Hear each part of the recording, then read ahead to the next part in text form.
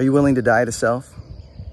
In John chapter 12, Jesus reminds us of a spiritual principle that in order to be the hero God's calling us to be requires a willingness to sacrifice. I'm actually here at the Lady Bird Johnson Wildflower Center.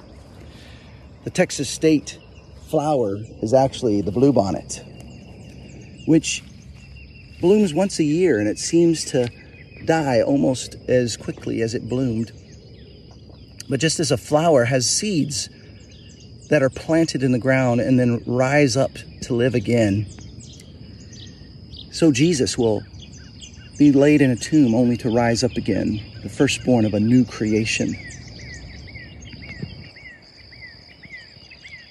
The march towards the cross intensifies in John chapter 12 as Jesus is anointed for burial at a dinner with Mary, Martha, and Lazarus.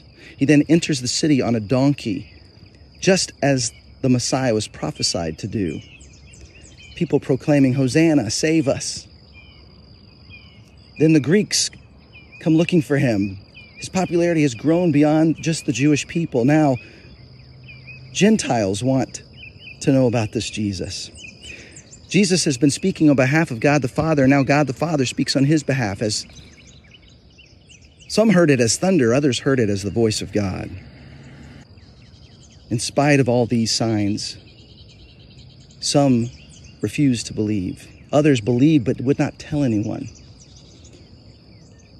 But what we discover is, if we follow Jesus, we need to be willing to die to self, willing to live a life of self-giving love, because that's what brings new life.